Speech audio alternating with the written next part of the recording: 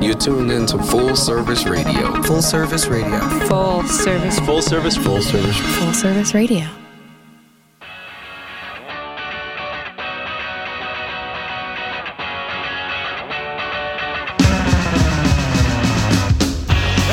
Welcome to BYT Radio. My name is Brandon Weatherby. BYT Radio stands for Brightest Young Things Radio. Brightest Young Things is an arts and culture website based out of Washington, D.C., with some stuff in New York and Chicago as well. We also have events. We've been going for a very long time. I think about 12 years at this point. Yes, we become teenagers. You don't exist yet. You've not been introduced. You are a figment. I need to bring you into this world. We are creating worlds here. Yeah. Is that the first time I've yelled at you like that? You're probably the person. Don't talk. I have not introduced you yet. This is not the way to behave to your boss. It's my boss, everybody. Svetlana's here. Svetlana, how are you? Now you exist. Thank you. I'm good. I'm thinking about how the company becomes a teenager this year, and I'm terrified. So it becomes 13 in 2019. Yep. But you said that with such fear and trepidation in your voice. It becomes a teenager. I mean, right? We should be terrified.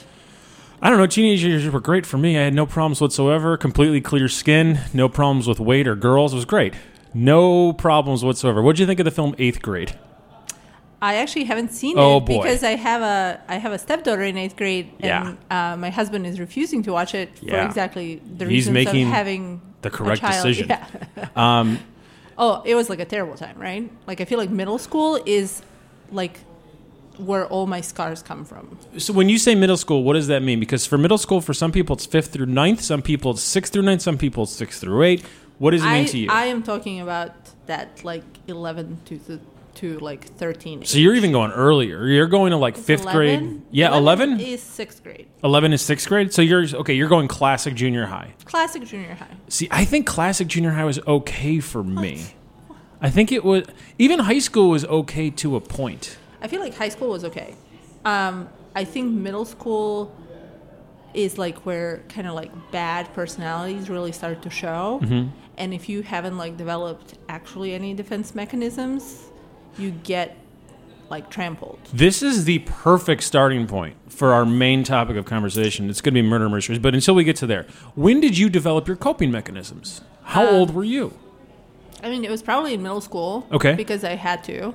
Because I was like 6 feet tall and weighed 84 pounds. So you were at the age of 12, it was a great time. So everyone that's ever described it as like a future model, you had those exact measurements. Yeah, only with like all the incorrect other things. Okay, fair enough. But it seems like no matter who you are, you're incorrect. You're wrong. There's something that because easily... it's like a unique experience to all of us, you know? I mean, I feel like a lot of people kind of connected to being physically awkward or being into like weird niche shit. But like, I know plenty of people who were either of those things and were very happy. Sure. And they were very happy in junior high, or they're happy now as an adult? Both. Do you know anyone that was happier as a junior high person than they are as a 30-something? Well, I don't really like talk to people about it, but I feel it's the kind of people you don't want to be friends with. Why is that? Because, I mean, I don't know, like all the reasons. I don't know if I could name anyone that was happier in junior high. I definitely know many people that were happier in college. Yeah, but that's like that suspended like state of kind of fake adulthood that I feel like a lot of people cling on to. What has been your happiest year? You don't have to reveal your age. I'll reveal my age. I'm 38 years old. Okay. So what? 0 to 38. Born in the very beginning of the 1980s. You are technically a millennial. Yeah, I think. Well, you're the cutoff. I used to be the cutoff, but I feel like that's me personally. I don't know. I quite liked 33. What happened in your 33rd year of existence? It's your Jesus year. You hire me that year. You moved to WeWork that year, I think. Well, I mean, I bought a place. I kind of like settled. I went on my first vacation in a bunch of years, after like starting a company. I kind of just became a little more at peace with my adult self. Yes. I guess. And I like started writing our murder mystery. There you guide. go. I know you're trying to transition out of it. I am not. Let's stay in the year 33. What it was a bigger deal in your life? Getting married or buying a place? There's no right answer. Well, I'm going to tell you. So I resisted buying a place. Yes. For a certain amount of time. Let's say like my parents are very into like you if you can, you like own property. Sure. It's how you like are safe in life. And I remember just like thinking at like 27, 28, 29, 31, whatever, I was just kind of like, I'm just going to meet someone and then we'll like buy a place. But I like wasn't even like, I think, ready to like date a person, let alone live with a person at the time, just kind of like doing my own thing. And so then I bought a place at 33 and like promptly met my husband and had to like move out. And now we have like random people we know living in my condo. That's a pretty good thing. Which is pretty sweet because it's a great condo to live in if you are in your 30s and single. That's a great way to look at property. It's a good thing to have when you're 30 and single. It's a great thing to not have when you're 30 and single. It goes both ways. It's like a little too nice to live in it if you're in your 20s and single. Okay. You know? It's I like do. The building's a little too nice. There's like a doorman. There's like safety. It's a great location. I know you keep trying to transition into murder. You keep mentioning safety. I understand. No. But, you know, just kind of like from a perspective, I feel like when I was in my 20s, I like wouldn't have appreciated it. Like the like kind of cocoon of that apartment. When you're in your 20s, these are two old people talking to the youth of America and the world. I kind of want more filth. From a company with young in the title. Yes. When I was in my 20s. Great job. Anyone out there starting a company in your 20s, think what would happen when you own it 13 years later. You're 38, you're starting a new company. It's the exact same company. You're going to rebrand Brightest Young Things. What would you call it? No, I mean, I think we're kind of like have emotionally rebranded it into like BYT. Sure. So it's kind of like the New Kids on the Block, right? Become NKOTB. You know how many people refer to New Kids on the Block as NKOTB? No one. Exactly. So you're going to rebrand Brightest Young Things. What would you call it today? If you had to pick today, with the 12 years history, we're doing the exact same thing today and tomorrow. What would you change the title? Have you even considered this? I don't think you should. I'm just asking if you have. I haven't. Okay.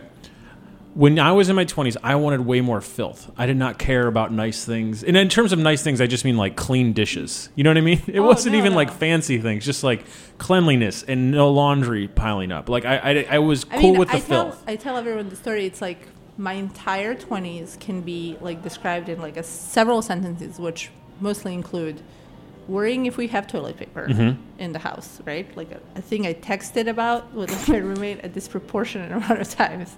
And like, should we like make a detour somewhere and steal like a roll from like a bar or something? Number 2, like people still smoked in DC. Oh yeah. And while I personally didn't, but just like having a whole set of clothing that was entirely dedicated. You had going out clothes. To being destroyed by smoke. Yeah, it was great. You had like coats that smelled like cigarettes. They were like kept in a deep corner of like, a closet. I miss that. It's terrible. And then just not needing to sleep. Yeah. At all. Yeah. Like BYT wouldn't exist because I had definitely like a very full-time job and everything else. I would like wake up at 4:30. Go. By the way, 4:30 a.m. A.m. Okay. Go to like work because I didn't own a personal computer. Which is like also a phrase you don't hear these days, right? Everyone knows personal computer. The phrase personal computer is something you don't hear these days. Exactly. I would go to like my place of work on content for BYT. Then I would like work a full day. I used to be an architect. So you couldn't like fake it, right? Because like you draw on like a black screen and you type on a white screen. So like you can't like pretend that you're like working when you're not working, right? That's interesting. I didn't realize you had 2 different screens going. No. But I mean, like, if someone was to walk by, right? Like, and I was typing, like, I am clearly not doing my job. Yes. Because I am not drawing. Okay. It would look completely different. Okay. Right? Then I would, like, go meet my friends, go to a show or whatever we were doing in order to, like, maintain the content that needed to exist. Arrive home, pass out in, like, a giant smoke curtain that was my hair, right? And then repeat. Yeah. For like years. But would you trade anything if you could have done things differently? I mean, not at all. Good. Because like I think I was still like friends with very like intelligent people. You still are friends with those people, a lot of those people. I still am friends. One of them works here. One of them works here. Yes, absolutely. Yeah, Morgan, 9, 11 years, 12 years, 13 years. That's great. Yeah, it's great. Yeah, no, I feel like the people I chose to kind of be close with and whatever, I feel like all of those are lasting relationships, and I feel like all of those are like real memories. And no, I don't regret anything. I'm still like very young, right? I don't know. You just had to ask me if you're very young.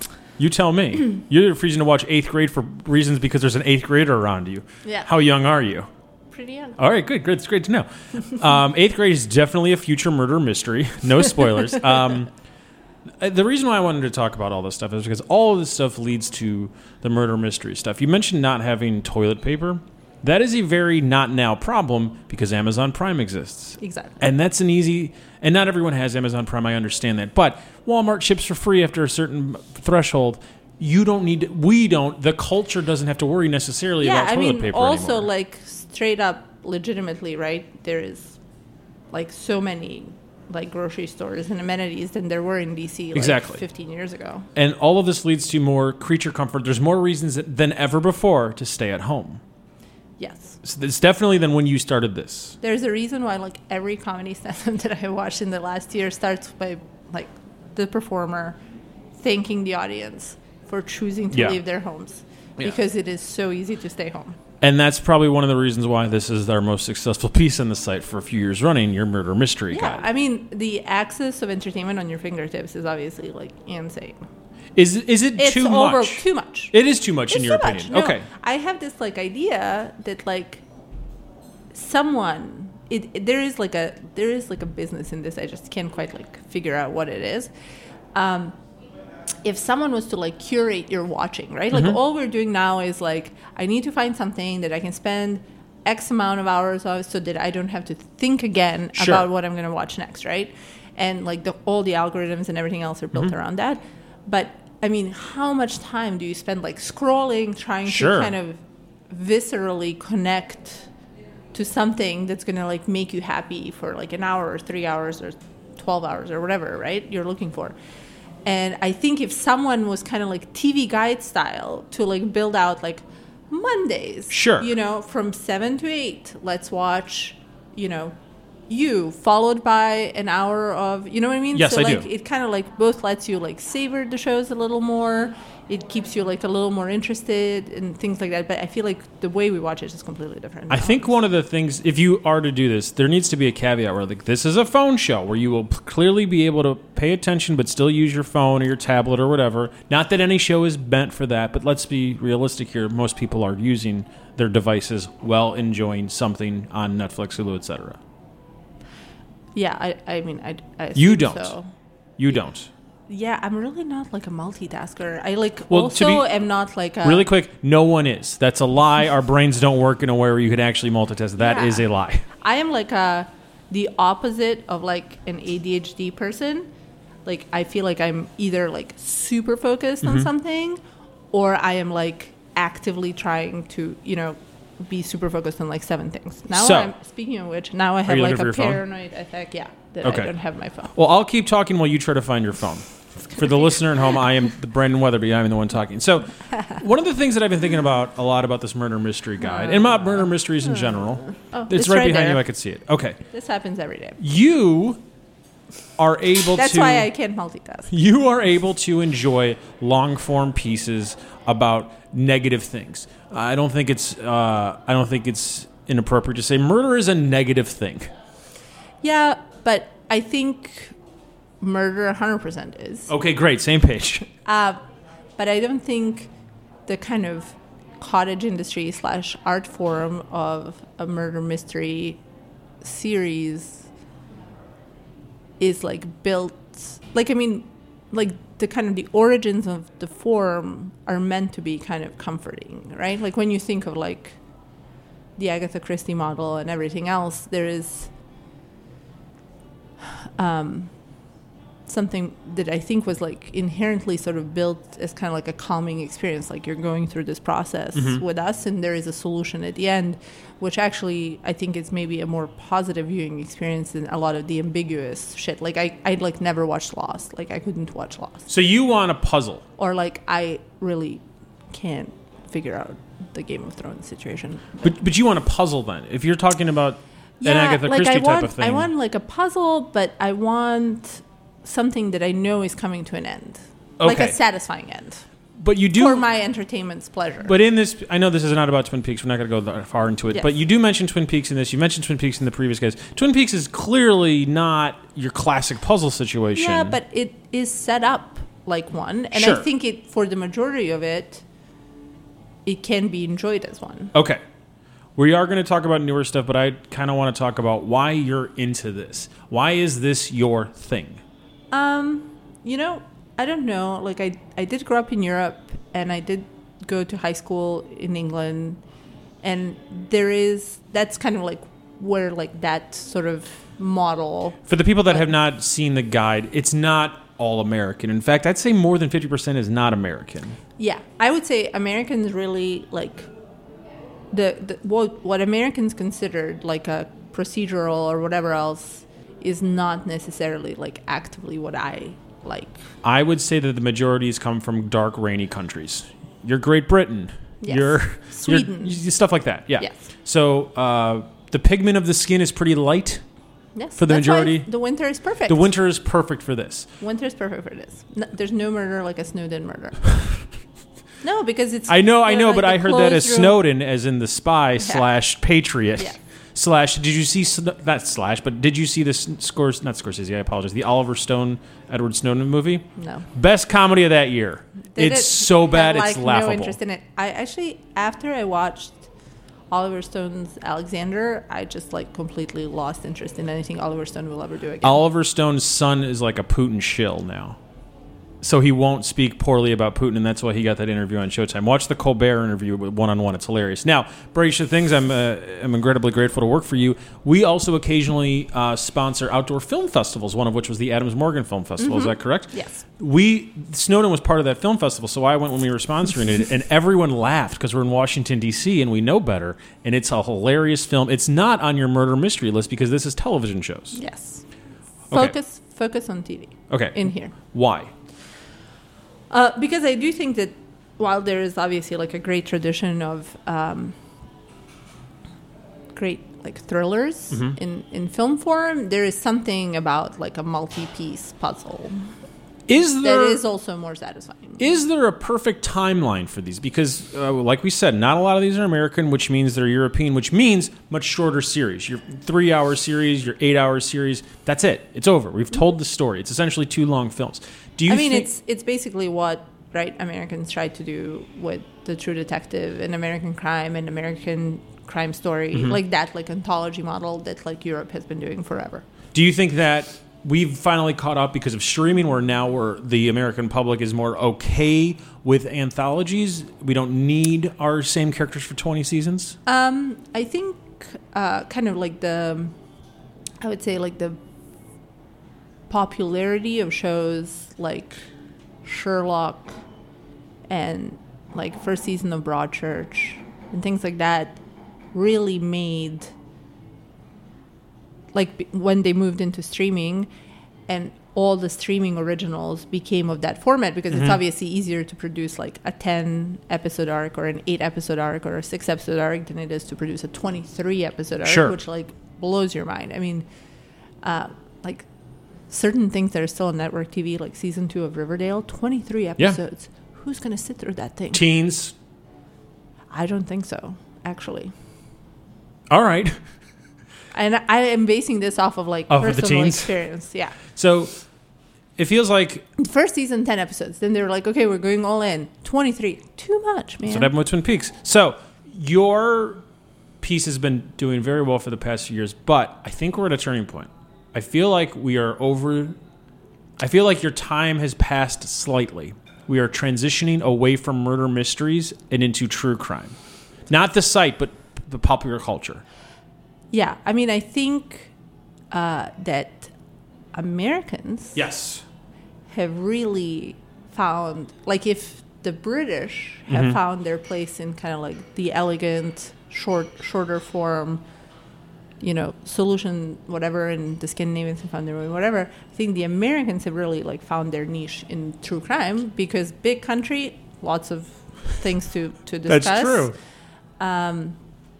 Really some pretty terrible things. I personally, I'm a fan, but I would not watch it in the way that I watch like murder mysteries. Well, there is a true crime component to this guide for the people listening that haven't seen it. We've had it in the years past, but this year, since BYT now has a true crime festival, the only one in the country, we have kind of made embraced it. And also, obviously, like I think... By the way, when we say embraced it, we don't mean we're murdering people. We're still very anti-murder. Also, I want to make that clear. Anti-murder. Also, I think the quality of the content has like increased tremendously, I would say, in the last 2 years. Okay. Really in the last 5, but like in the last 2, tremendously. It's people who have like won Academy Awards and like things like that who are like choosing to do this. Clearly, Serial is probably the breaking point. Which first season 5 years ago. Exactly. And that's probably when the true crime in America was peaking, because I feel like that was also True Detective. I was 33. There you go. You're being... But it seems like I have a theory about why we're so true crime obsessed now more than ever before. It all everything is relates in. We're in Instagram, we're in Twitter, we're in all that, we're in Snapchat, etc. That is more instantaneous, and I could see that. And to produce a true crime anything is a lot easier than to produce a fictionalized anything, and therefore it's easier to make, it's easier to produce quickly, and now everyone knows how to use the Ken Burns effect in Final Cut. We know how to make these things relatively cheaply. It's the same reason why network television went to reality TV about 18 years ago. Yeah, no, to make like the Amanda Knox documentary, you need like a room, an interviewer, a camera. This is not a knock on the Amanda Knox documentary, no pun intended. I think it's like actually a very compelling piece of entertainment, which like if you were to try and make a 90-minute feature film, that's a lot more difficult. Yeah. It's the exact same thing. We have a music documentary feature that went up yesterday. It's the exact same thing. If you've noticed our feature, it seems like we completely ignored the 60s, 70s, 80s. That's not true at all. It's just that in the 60s, 70s, 80s, you needed film. And now you don't really need film, and anybody can make anything quickly. There's a reason why 2 Fyre Festival documentaries were debuted on the same week. There's a reason for that. But there's been no narrative Fyre Festival documentary starring Zac Efron. You know what I mean? Like, if it was 10 years ago, that's what would have happened. 100%. Do you feel like this will go back to where it was? Also, Fyre Festival wouldn't have existed 10 years ago. You can, because of Instagram, because of influencer culture? Yeah, that's a good point. That being said, Diplo was still DJing Intonation Music Fest 10 years ago. Anyways, I have a Diplo poster in my house for that reason. No. I think, like, obviously, festival culture was huge, I'd say, 10 years ago. But I think, like, the particular fiasco and, like, the unraveling, like, based on both, like, hive brain, like, excitement and hive brain, like, repellent. When you look at, like, the stuff that internet, like, social media, like, did for it, both to build it and to break it down, that's really the story. I feel like no one really talks about that. Do you understand why people care about the Fyre Festival / Fyre Festival documentaries? What do you mean? Does it confound you? Do you understand why people are talking about it? I think it's just kind of like a car crash, right? Like, it is definitely a car crash. Can't look away. Yeah. Also, I think as much as like Americans like kind of people succeeding, it is like way more fun to like watch like terrible people failing. Yeah, we want to see the downfall. Yeah, it's actually really funny since a couple, maybe like last week or something, there was like a couple of stories about, their like DC connection with the Ja Rule concert and everything. And so I was like, this actually sounds suspiciously familiar. And I went through my inbox, since I've been doing this for forever. And and I like, there's a forward to our events director at the time. They're just kind of like looking to get involved and looking, for like venues, and they're thinking about Howard Theater, but like they also heard that we do these cool museum events, and maybe like we could make it into like a Magnesis party that's co-presented by BYT. For the people that don't know what we're talking about, Magnesis was the scam credit card that sort of started the fire, but you watch the doc. Yeah, it wasn't even like a credit card. It was just like we'll put like a shell on your Chase card or Capital One card.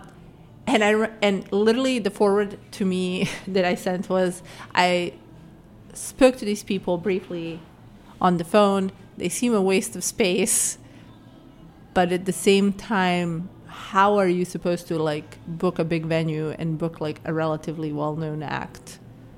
I feel like the downfall of Billy McFarland was like in the moment he decided to partner with Ja Rule. That like tells you everything you need to know.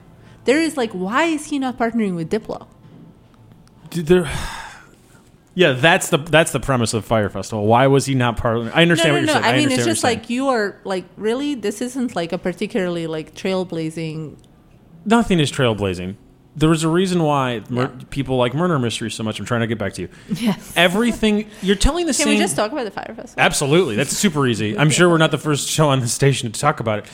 What's so interesting about it's already 2 weeks too late. No, it's not. I disagree completely. Really? I think this is the thing that needs to be discussed every single time there's a good festival, and we should remember how difficult it is to like get toilets at a place and deal with trash removal and like the stuff. I don't actually think it's difficult if you actually want to do it. If you are spending the majority of your time, you know, like literally walking around just drinking Coronas and I don't disagree with you. Macking on models and asking your event planners to go like Sure. suck people's dicks in order to get like permits, then you probably don't stand a chance. Also, that guy's a bad person. The guy that's like, he told me to, he asked me to suck his dick. You were financing a fraud for a decade, dude. I'm not going to feel bad for you. Anyways, on his yacht races. Anyways, the reason why I think we need to keep studying it and keep, not exposing it, but keep spreading the word about it is because all of the things that people take for granted, maybe they won't take for granted as much, and that's not necessarily a bad thing. The reason why I like the music doc so much is because I like seeing the downfall to remind myself you don't actually want to be a touring musician because it's not very fun. Yes, the 40 minutes to 4 hours on stage, that is wonderful, but what about all the stuff surrounding that? That sounds like a nightmare. And that's what music docs portray, and that's what the Fire Festival documentaries did a good job doing, showing that like, even if you pull this off, even if it's perfect 3 days in the Bahamas, was it really worth it? Like, it clearly wasn't for them, but like in general, is that even worth it? I mean, you have to ask what people's motivation was. And I think possibly the answer is, you know, hoping to get that like one photo with Gigi Hadid you'll dine on for the next year with your like douchey iBanker friends. And speaking of motivations, let's talk about murder mysteries. Yes. How quickly, on average, could you figure out who did it? You know, recently it gets like easier and easier, but I don't think it's because I've seen too many. I think because people are running out of ideas, right? Like the model is what the model is. Perfect. First real question about your doc. Not your doc, sorry. About your guide. What is the newest television show that most people don't know about that actually pleased you from start to finish? There's two. I would say one is called Unforgotten, which is a masterpiece, mystery, PBS, BBC style production. Your classic. Yeah, it's prestige, but free for the public. Yeah, it's a modern era show. It's about cold cases and 6 episodes, 1 case per season. Mm-hmm. And there's just like something very like moving about the cases, which they're shocking, but it is like as much about the victims and the kind of motivation and everything else, which I feel like people just now kind of gloss over for the sake of like, you know, the gory visual or like whatever is going to be like the hook. So it's kind of like done well in a like classic sense. And then I loved No Offense, which is Paul Abbott, who is the creator of Shameless. And it's his like new show, which is, I mean, just like a Guy Ritchie movie when Guy Ritchie movies were like really fun. Fast paced. Yeah, just like super snappy. Gotta like keep track of everything. Like jokes are coming like against each other. Like cases are gruesome. Streets of England are terrible. Like lives are messy. We're powering through this. Who knows what's gonna happen? You know, like it's just like way more dynamic than like anything is of late. Almost like, all like of any genre, I would say almost. Almost all of these, if not, I think all of them are available to stream. Yes. Which you list where you could watch them. Yes, we do a very up to date fact check guide as to where you can stream every single one of these like 100 shows. So, in the guide. Do you recommend streaming them all at once? Because 6 episodes for an hour each, that's one night. You could do that. Should you do that? I think it kind of depends on your state of mind. Let's talk about the first 2 that you just mentioned. I definitely binge watched No Offense season 1 because it kind of takes like a minute to get into the groove, and then once you're in the groove of like the language rhythm and like the way they do things. So it is like a Guy Ritchie film in that way. Yeah, you kind of want to keep going, right? Okay. Like you don't want to like have to get back into it. Sure. You know, it's kind of like you've come to a bar, you know, like you've met your friends, had like a drink or 2. Now you're like in that sweet spot, so you want to continue that speed. It's a good way to sell that show. Yeah, no, I think the show is amazing. And then everything else, I think I'm like kind of okay watching 2 episodes at a time or so. Like I don't really, I guess maybe because I've also seen so much of it, I don't really like desperately crave to finish it. Okay. In like a binge watchy way. Will you finish everything you begin? In terms of murder mysteries? No. How soon will you turn something off? Will you give it like 10 minutes and you like, no, this isn't for me? I mean, I'll probably give it the majority of the first episode. Okay, that still could be short. That's like usually a half an hour then. Yeah. Okay. If you're just like, if you don't care about what's going on, why watch it? Have you ever been proven wrong? There's so much out there. Why watch something? Sure. Like that? Has there been any of this prestige stuff that maybe after the first episode you're like, I don't know, but everyone talks so highly of it, I'll finish it, and then it was totally worth it? It actually was great once you get to episode 3 or something. Actually, like the only stuff that I feel like that, mostly as ridiculous as that is true crime. Okay. Because you have to bring them into the real world because there's so much exposition. Because I feel. Well, I mean, first of all, there's obviously like a sadness to it that can't be compared to watching something that's a piece of fiction. Mm-hmm. And then second of all, I feel like in true crime, in American true crime in particular, they like to find really unfortunate souls. Is it possible like I couldn't finish Making a Murderer because it's depressing. This man never stood a chance. No. Like I'm okay watching, you know, like anything that involves like people who could like in some capacity stand up for themselves, right? Sure. But like to just watch something that is never going to end well. Even if it ends well, it's not going to end well. Understood. Here's the difference for me between true crime and murder mysteries. Clearly, one is fiction, one is narrative. We get it. We're sorry, not narrative, but nonfiction versus fiction. Point blank, that's an obvious one. But the real difference is, in the murder mystery, we're at least pretending things are relatively equal. And if we're on equal grounds, it's fun. There's a puzzle to solve. It's not just sad, systematic racism, sexism, homophobia, etc. But if you go to the real world, we go to the true crime world, it's like, oh, no. All the things that exist in your world, they're here, if not more prevalent. And it's even if it, like you said, even if it's an innocent man, it doesn't matter. Even if it's an innocent woman, it doesn't matter. Yeah. Horrible things are happening now. Yeah, and like people get like chewed into the system and chewed out of the system. I mean, it's I sometimes have a hard time looking at it as an entertainment. Yes, agreed. But do you understand why others enjoy it so much? Yeah, absolutely. And I mean, I think, you know, for example, for every like Making a Murderer, which I like couldn't finish, like I, for example, just like swallowed Keepers as a whole. I wasn't very satisfied with how it ended because, of course, it ended unsatisfyingly.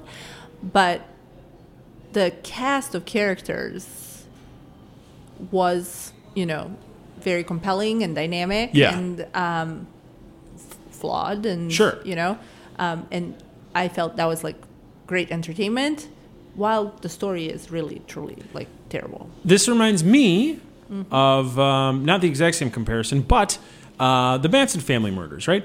The Manson family murders are back in the news this week. Yes. The Girls was one of the best books of 2016. Mm-hmm. Was it one of the best books of 2016 because it was fictionalized and not just a retelling of it? I don't know. I own it. I haven't read it. It's great. I think you'll enjoy it. Okay. I think it'll scratch all the itches, but not be as depressing. Yeah, because it's fiction. I think the reason why I have not read it is because I think it's going to be depressing. It's not. I mean, you know what happens in the real world, so like, don't worry about it. It's not like that. They take some license in a great way, and I'm that's the kind of stuff I'm gravitating towards. Now, I do think that there's a huge race component when it comes to both murder mysteries and true crime. Yes. Based on both the people in them, and I think it's a luxury to be able to like be such a huge fan of true crime these days. It means that you're probably like you're probably like a white like woman in your 30s. Yes. I guess. Now, I would never want to be a white woman because it's much more difficult than being a white man. I don't know if you know that. My life is easier than your life. I could say that with authority. I'm speaking from experience. So I never really got into true crime other than like how I was personally affected by it. Does this make sense? Yeah. I think also, I mean, we talked about it a lot when people were asking us, why a true crime festival? Why now? And I think there's something, like we live in pretty uncertain times. And, like during those, some form of, art or entertainment usually comes out that like satisfies some cathartic need, right? And I think women who, no matter what we kind of try to tell ourselves or whatever else, we're still kind of like raised to some extent, especially the women that are attracted to this, right? So I would say typically it's usually, it's a lot of older women that like love it. When you look at like things like Oxygen or Investigation Discovery or whatever, rebranding entirely to kind of cater to those women. You were raised with like this, like to be polite, to not rock any boats, to not maybe like advocate for yourself or something, as much as you probably should have been raised to advocate for yourself. And there is something like that feels almost like a release. Watching those things. And I think also women as a whole are more interested in the why, kind of like the psychology. There's like a reason why, like every 13-year-old girl kind of wants to study psychology or something like that. And we kind of tap into that like first like interest. Sure. Right. And I think men don't need it. I think men maybe have more everything else in the world. More outlets. Oh yeah, for sure. I was I was raised to be the exact opposite of a woman in terms of not advocating for yourself. It was like, be as loud as you can be, and then you'll win about everything. And it's really worked out. I highly recommend it. My favorite shows at the first edition of True Crime kind of relate to murder mysteries. Let's just talk about one. One is John Douglas. Now, John Douglas will be returning to True Crime's second festival. It's in March in New York City. Go to deathbecomeusus.com. For more on that, go to brightyoungthings.com. Bought the URL. It'll be it's easy to find. Bought the URL. We're doing it. Now this guy, this character, he's interesting because he definitely is clearly true crime. He's advocated for people like Damien Echols and Amanda Knox. He's like the FBI profiler. Yeah, I mean he's the reason why we have a term serial killer. Exactly. He's also the writer and I guess the premise of the show, Mindhunter. Well, he's the guy that led to Silence of the Lambs in a way. Yeah. So he, I mean. If anyone is a giant fan of John Douglas, I am. I don't know. Your husband is a pretty big fan. My husband is a pretty big fan. My stepdaughters are pretty big fans. Every woman in our office is a pretty big fan. We're all fans. And for good reason, right? A really smart guy, a really thoughtful guy, a person that maybe it seems like he's kind of capitalizing on this, but like really, I mean, wasn't in the genre for the sake of the genre, right? Was an agent, and what we're seeing in Mindhunter, the show, is basically how him and two of his colleagues started what is the FBI Behavioral Science Unit. And it's in your guide. It's in my guide. I love it. I think it's great. I think David Fincher is one of the best thriller directors and creators that exist out there. And actually some of my favorite like movies in the genre are like David Fincher movies. But it is loosely based on his autobiographical book, which is kind of like behind the scenes of the FBI Behavioral Science Unit. And his character was the inspiration for John Glenn's character in Silence of the Lambs. And frankly is like responsible for like, I mean, 1,000 shows and 1,000 other things, because like that idea he's the connective tissues between the murder mystery fiction and the real life true crime stuff. Yes. He's a fascinating character. While being, a completely like legitimate person. Yeah. like not a hack in any way. Is it Mindhunter or is it a different one of his books where he talks about the divorce? And he's like, I wasn't a good dad, but now I'm trying to be a good dad. Yeah. I really screwed that up. Yeah, I mean, he's been married for like decades. Second wife or third wife? Second wife. He's been divorced. He's divorced. Yeah, but I feel... He's been married now for a very long time. But he, like, in one of the books, I don't know if it's that one or the most recent book that deals with a man who knocks at Damien Eccles. He talks about, like, getting divorced. Yeah. And, like, I screwed that up. He was not, like, an easy person. No. And you can kind of see that he wouldn't be, like, necessarily, like, an easy person to, like, live with or be with. But most people who are, you know, pioneers of some kind of... are not necessarily, like, easy people. They're, like, very specific people. He also, like, obviously, like, suffered a stroke in his, like, 30s, early 30s. And it's in the book. It's in the book. The book actually starts with that. It's a harrowing tale. Ends with that. But, no, I think what's, like, amazing about John Douglas is, like, someone who has, like, I mean, again, the most legitimate person of all time, right? Like, in when it comes to true crime, when it comes to crime solving, stuff. Yeah. Everything else, I mean, if he had not, like, spoken to, like, every single one of these killers that, like, America didn't know what to do with, and, like, establish patterns and establish, like, reasons for killing your fellow human being that are not, like, based on money or, you know, like, something that's, like, an actual, like, known motive. Is it fair to say tangible motives? Tangible motives, okay. Yeah. I don't know if I'm using that word correctly. People didn't know how to look for them because if it didn't, like, go down, like, a basic checklist of, like, this person had enemies and then they were killed, you know, like, or this person was part of, like, an organized crime syndicate or, like, whatever. If it was just the thing that happened and you had to look in, like, the patterns of human behavior to, like, understand why the killer did it, I mean, who knows where we would be now. Now, I agree with what you're saying to a point. Could you also say John Douglas is one of the reasons why people are now more paranoid about violent crime happening because they think of all these crazy things, but the likelihood of them happening are lower than ever before? I don't know John Douglas. Or just this genre as a whole. Yeah, I mean it's you know, as a country or a world, we don't think the world is safe, right? I mean, like, I don't know, like, I grew up in a city. Did you grow up in, like, an urban environment? Yeah. I mean, I still, like, went out like a kid to play in the street with my friends. Completely and, fine. Like, totally fine. And, like, went to the movies, like, with my friends. And, like, did, like, things that... You did things as a child alone. Yeah, I mean, it was kind of like come back home for, like, dinner. Yeah. See ya. Yeah. You know? And that's changed. That has changed. And I think that has changed both because... the access to news and information about these things happening is much more accessible, right? Because due to internet and everything else, you know, what used to be like local news or whatever else news, you could kind of, unless something was like a big national story, you could be relatively shielded from it, right? If it's not like immediately affecting your neighborhood. And then, I do think, you know, the pervasiveness now of this entertainment, and especially like the pervasiveness of true crime, like entertainment, I mean, it's making people paranoid.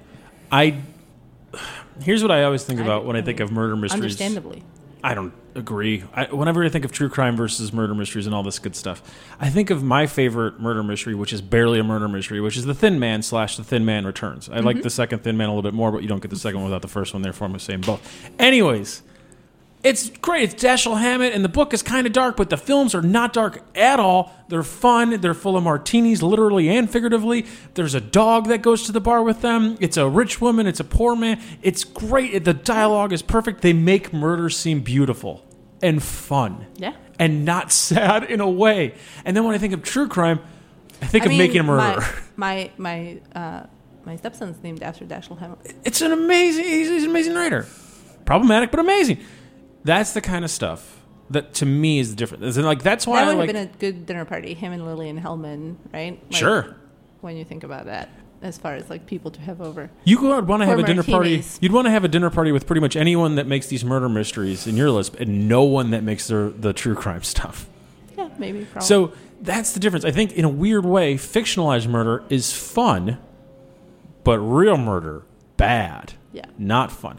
Now, cathartic, and there's definitely a time and a place for it, and it's incredibly important, and I think that we understand the world in a better way. Yeah, and I think there's something kind of subversive in enjoying, kind of like as like a regular person, you can find some like subversing enjoyment in finding some of these things that are meant to be kind of like actually amusing, like the My Favorite Murders or Last Podcast on Left or whatever else that are kind of actual entertainment. Yes.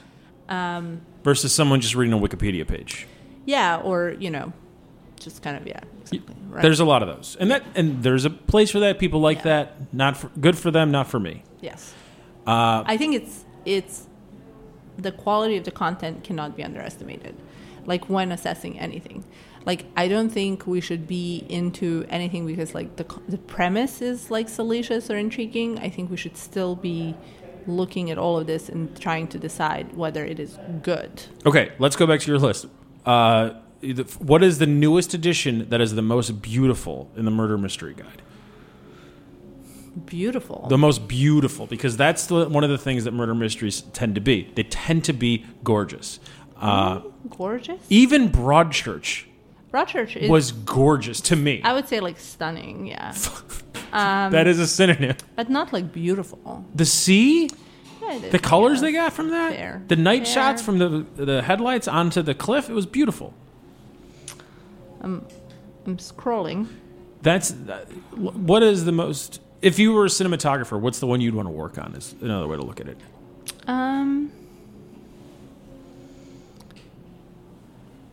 I don't know. That's okay. It's okay, right? It's more than They're enough. all very, like, I mean, I feel like that Broadchurch aesthetic and, the Sherlock aesthetic and whatever, like, it all very much, like, lives on, right? Sure. You know what, like, the director of photography directives were. This will be a lot of it. This will be the easiest question, and this will be the last question before we go to Best Weekend Bets. We'll do a quick break between the two. What is the best non-English show on this list? Because there's a lot. It doesn't have to be necessarily a new show, but what's the best non-English speaking show on this list? Let's think about that for a second. I cannot contribute to this. It's very different. Like a recent one that I quite enjoyed was Lamont, which is a praying mantis kind of play, okay. And it's a female. Okay. Female serial killer, which is, I think, pretty rare and like a fun, compelling thing. And then the woman is played by Carol Bouquet, who used to be the face of Chanel in the 90s, and there's just like something very kind of like icy and gorgeous about it. And it's short. It's 5 episodes. It's just over the top enough.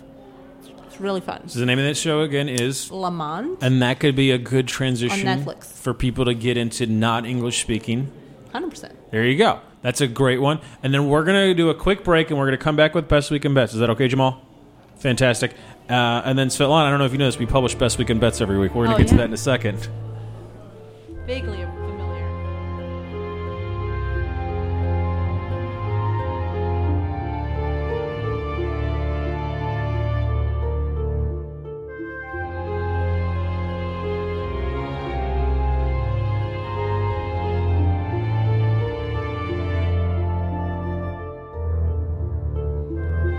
That's murder-y. Jamal, are you mic'd at all? I am mic'd, actually. What is your thoughts on murder mysteries? It had me thinking about, like, those midday shows that come on A&E, like City Confidential and stuff. Oh! You know, those are kind of campy, but... And then it's always the good voiceovers, like... Yeah. Tanya, 34. Or, it's kind of cool. I like Tanya's a great murder name. It's a great murderer name, and she killed her husband for...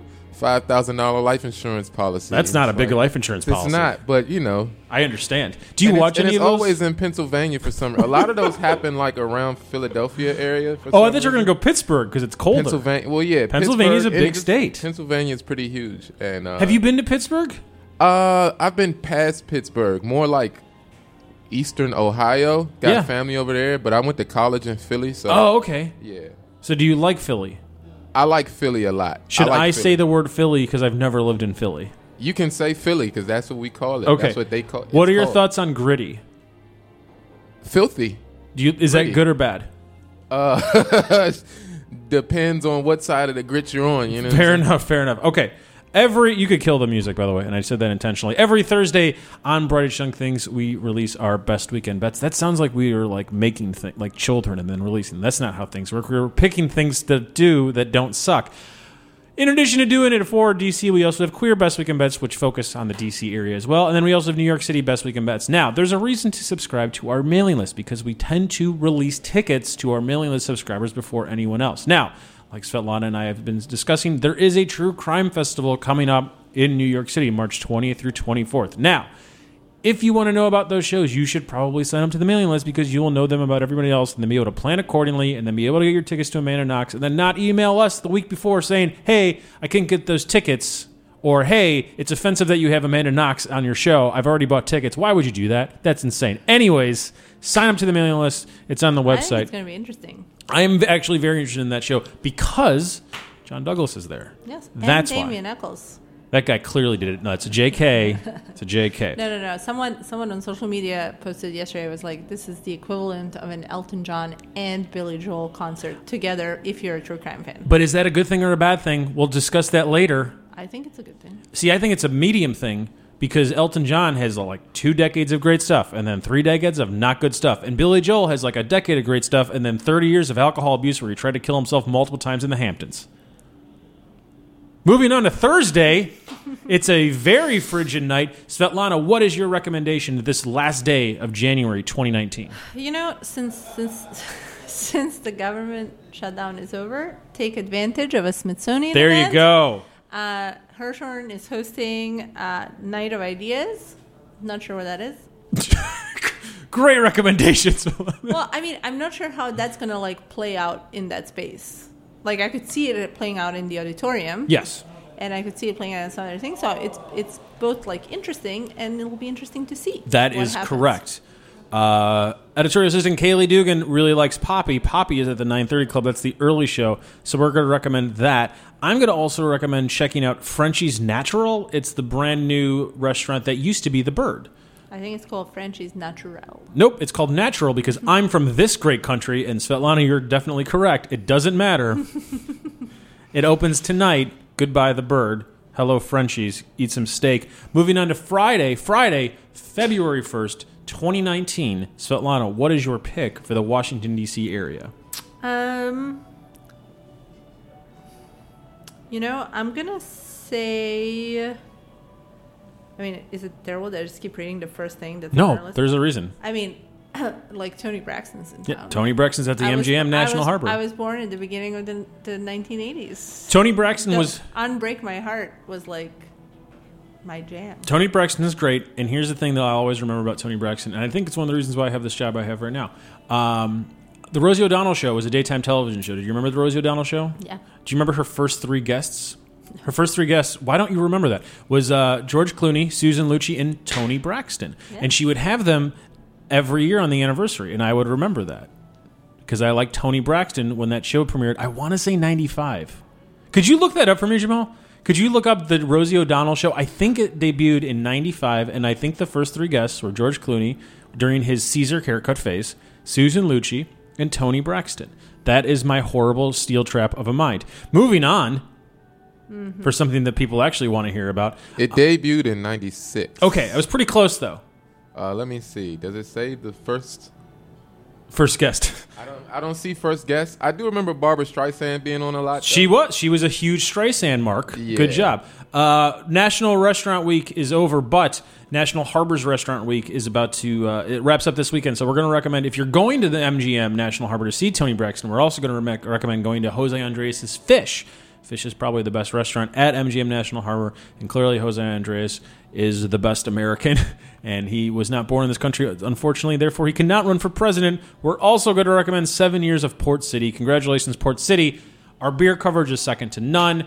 We have a brand new Freshly Tapped on the site today. Phil Runco runs all that stuff, so if you're looking for beer coverage, go to brightestyoungthings.com. Yes. Read any of Phil's best coverage. Best beer coverage Hands in down. the city. Not hard. He's great. Yeah. Yeah. Moving on to Saturday. Saturday, the first Saturday of February. It's going to be about 40. It's going to feel a lot warmer. So, Atlanta, what is your recommendation? Keep in mind, we have daytime and nighttime, so you can pick from either. Yeah, I mean, I'm going to go with, like, seeing Black Klansman at the National Cathedral. Yes, the National that's Cathedral. Like a fascinating. It is.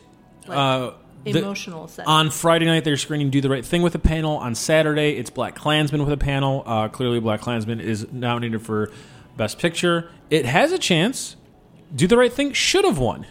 So I think this is his Scorsese Departed Academy Award, where we fucked up. 28 years later, here's your Academy Award. I'm gonna recommend Bolero Columbia, brand new bowling alley. We need more bowling alleys and batting cages. Someone in DC needs to open a batting cage for me so I could hit things. I will go on a weekly basis, if not more often. I'm excited for the bowling alley in Columbia because that's similar-ish. I get to throw a thing. I like that idea. Go to that. That's clearly family-friendly. I'm also going to recommend Ice Yards. Now, Ice Yards is that thing where people jump into the water. Whatever. I don't care about jumping into the cold water, but it's a fundraiser for the Special Olympics, and I'm not going to make fun of that. And if you're one of those people that want to jump into cold water to raise money for the Special Olympics, good on you. That should be supported. Moving on to Sunday, the final day of the weekend, the first Sunday, Super Bowl Sunday of February. Yes. What is your pick? Which is why our animated theme for Best Weekend Bets is Schitt's Creek. Because it's not that. Yes, because I was amused by it. So you can watch Schitt's Creek on Netflix. Great time. Seasons 1 through 4. And then, I don't know. Maybe go to the National Women in the Arts Museum. Yeah, it's their free community day. Yeah. That's a good pick. I'm going to recommend... So I'm recommending 2 very non-Super Bowls. I'm going to recommend the only Super Bowl pick we have on the site for Sunday, which is Jack Rose's annual chili cook-off, because it's all you can eat, all you can drink thing. And if you don't really care about the game, but you're like, hey, I like to hang out on Jack Rose's roof, this is the time to do it, because it's heated, and it's still going to be... It's going to be 50, though. It's going to be like 50 on Sunday, so it won't be that bad. What an emotional roller coaster. Exactly. Also, the Puppy Bowl is on. Stay at home and watch the Puppy Bowl. It airs on repeat. It's in a 2-hour loop. Have you ever watched the Puppy Bowl? Yes, I have. Good. You're a true American. Yes, I think so. So, Lana, thank you for being on the show. Thank you for having me. Thank you for letting me still work for you. Yay. We have 1 minute left. Come to Brightish Young Things so you can find out more information about Death Becomes Us, a true crime festival, March 20th through 24th in New York City. Some of the shows have been announced. More are coming. Some of the shows go on sale tomorrow. Some of those shows are going to sell out right away. Once they are sold out, we cannot help you get tickets. I am very sorry about that. I know if you're listening to this, you might know me. I cannot help you get tickets. You need to buy them on Friday, February 1st. Yes. There's a bunch of them go on sale at 10, and then the Amanda Knox, John Douglas, David Eccles show goes on sale at noon. Yes. Keeping it as complicated as humanly possible. Yes. The best thing to do is to get the All Access Pass, which is like a deal and a steal, especially if you knew what we know about what's about to be announced. So, that we've always had All Access Passes for our other festivals. Go check out those lineups. You'll understand what that entails. You'll understand why it's actually a very good value. If you want to come to... Did you say that because it's a true crime festival? Yes. Fantastic. If this festival goes well, we're going to revive the Fire Festival the same weekend. We're going to do the Fire Festival the same weekend, and nothing bad's going to happen. We're going to throw it together. We could probably do this in like 48 hours. We're going to make it. It's going to be a tribute to the television show, 48 Hours. Thanks for listening, everybody, and have a wonderful night.